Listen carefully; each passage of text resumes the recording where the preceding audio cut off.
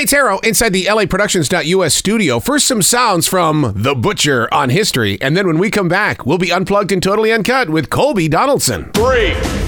Get ready 2. for some grade A competition. 1. Cut!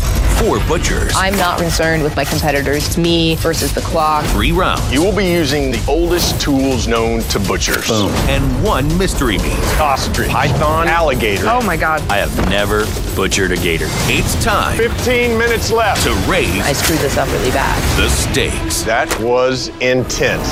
The Butcher on history. Hey, good morning, Arrow. Man, I'll tell you what, you are doing something that I have just been waiting for and biting at the bit. You are reaching beyond sound with this show because, we have all these chefs on TV, but we never get to see the butcher who prepares the meat. That's right. So this is sort of everything that takes place prior to any number of the cooking shows that we see on TV. That's right. And it truly is a skill what they do, isn't it? I mean, not any Tom, Dick, or Harry can walk in and say, well, I'm the butcher. There really is an art to what they're doing. Well, you hit it. Skill and art. You're exactly right. So this is one of the oldest professions and truly a craft as well in our country. And what was amazing to watch throughout the series, and we filmed the whole thing in January and February, was just the degree of camaraderie all these butchers have, male, female, every state. We had some coming down from Canada. They're so proud to be a part of the craft and the profession of butchery, but they also it's a fraternity among these people, and they enjoyed working alongside one another. This isn't your typical competition reality show, where everybody's trying to stab each other in the back and cut their way to the finish line, no pun intended. But in this one, they truly did, I think, learn from one another. You have old school butchers that are second, third, fourth generation butchers that have been doing it the same way their whole lives, got some age and some experience on them. And then you had some of these new school butchers, most of whom came from maybe a culinary background. They are chefs, accomplished chefs or cooks in their own right, and they wanted to learn more about how that protein makes it from the ranch or farm to the plate. And so they got into butchery for that reason.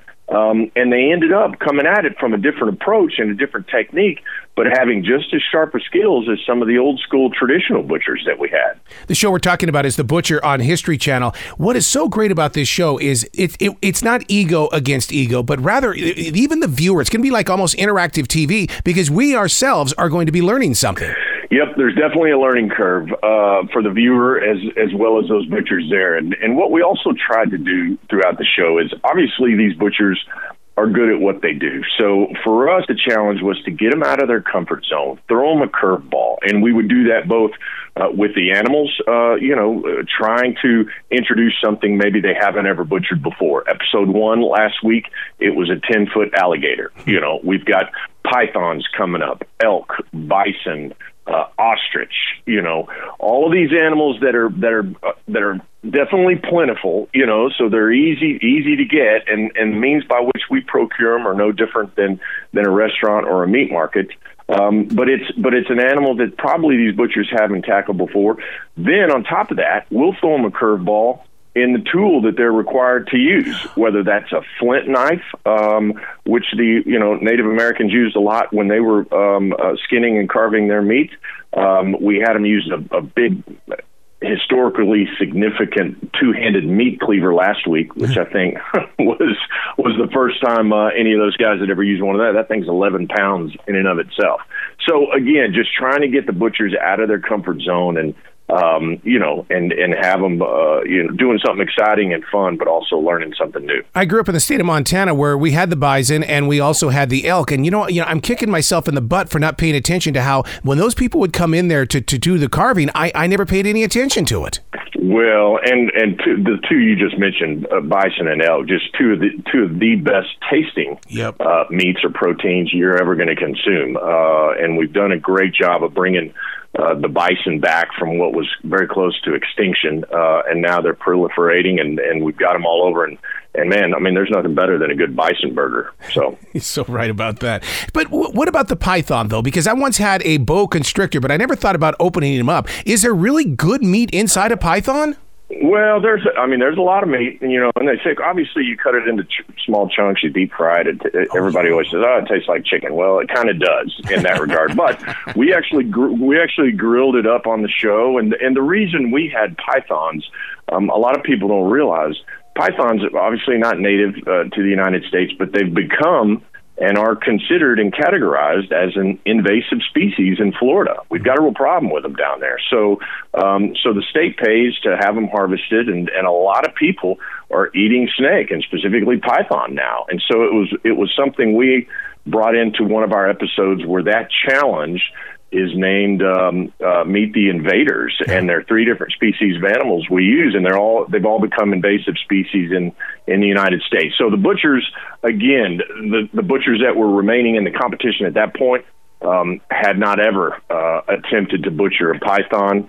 Some of them had an easy time with it. Some of them, it's just a lot more learning curve. Now, the logic for us is any good butcher that's been doing it a long time and knows anatomy should be able to feel his or her way around on an animal once they're skinned, once you get down to the musculature, to figure out where the tender parts of meat are versus the tough, and then work accordingly. And so the really good butchers will do that, and we watched it, and it'll be on the show, even though they may not have ever specifically handled one of those animals before. What I noticed really quickly in episode number 1 was how the camera really hones in on the thought process of a butcher, that this isn't something they jump into, but it's actually studying the craft. It is. It's studying, the craft, it's studying the meat, and it's always being mindful of your customer. The whole thing is what we challenge them to do is get as much yield. We don't want any of the meat wasted, so we want them to get as much yield off of the animal as we can. But then it also needs to be presented exactly the way they would in their display case back in their butcher shop at home. It needs to look good. And then, of course, one of our judges, who's also a pro chef and a restaurant owner, has a place in New York City. She's from Chicago. She takes some of the meat and grills it up at the end just to put it to the test. Was it cut properly? Is it a good choice in terms of a cut? And as a result, is it going to grill up nicely and hold together and chew well and everything else? So we get an element of cooking in there, even though it's by and large certainly a butcher show. A couple of seconds ago, you were talking about from the ranch to the table. That is a big thing down here in Carolina right now. People are always at the farmer's market, and they do have the fresh cuts of meat and all that kind of stuff. A show like this on the History Channel, this is going to educate those that go to the farmer's market to know a better cut. No question. I mean, I learned a ton, too, and I grew up on a ranch doing this very thing, the ranch to table, whether it was beef cattle we have or goats or my favorites, venison and just deer. I love venison. And so it is a big thing now. You're right. The movement is upon us for sure.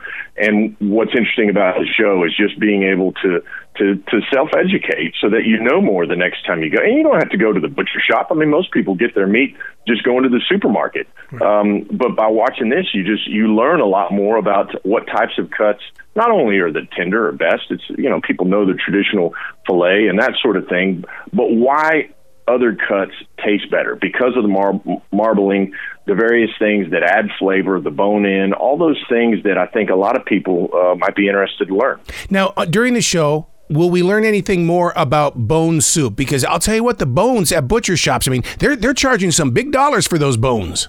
Yeah, you're exactly right. It used to be the bones, you say the bones, take them home to your dog, that sort of thing. Now, you're putting them in the broth, you're slow cooking them all day long, and so you're exactly right. Again, and I think what I like about it is it goes towards the mindset of waste nothing. That's right? So you think you've cut all the meat off the bone, we can't possibly do anything with it. Well, sure we can. We can throw it in a pot of stew or in a big soup pot and let that slow cook all day. You're going to pull a ton of flavor out of that.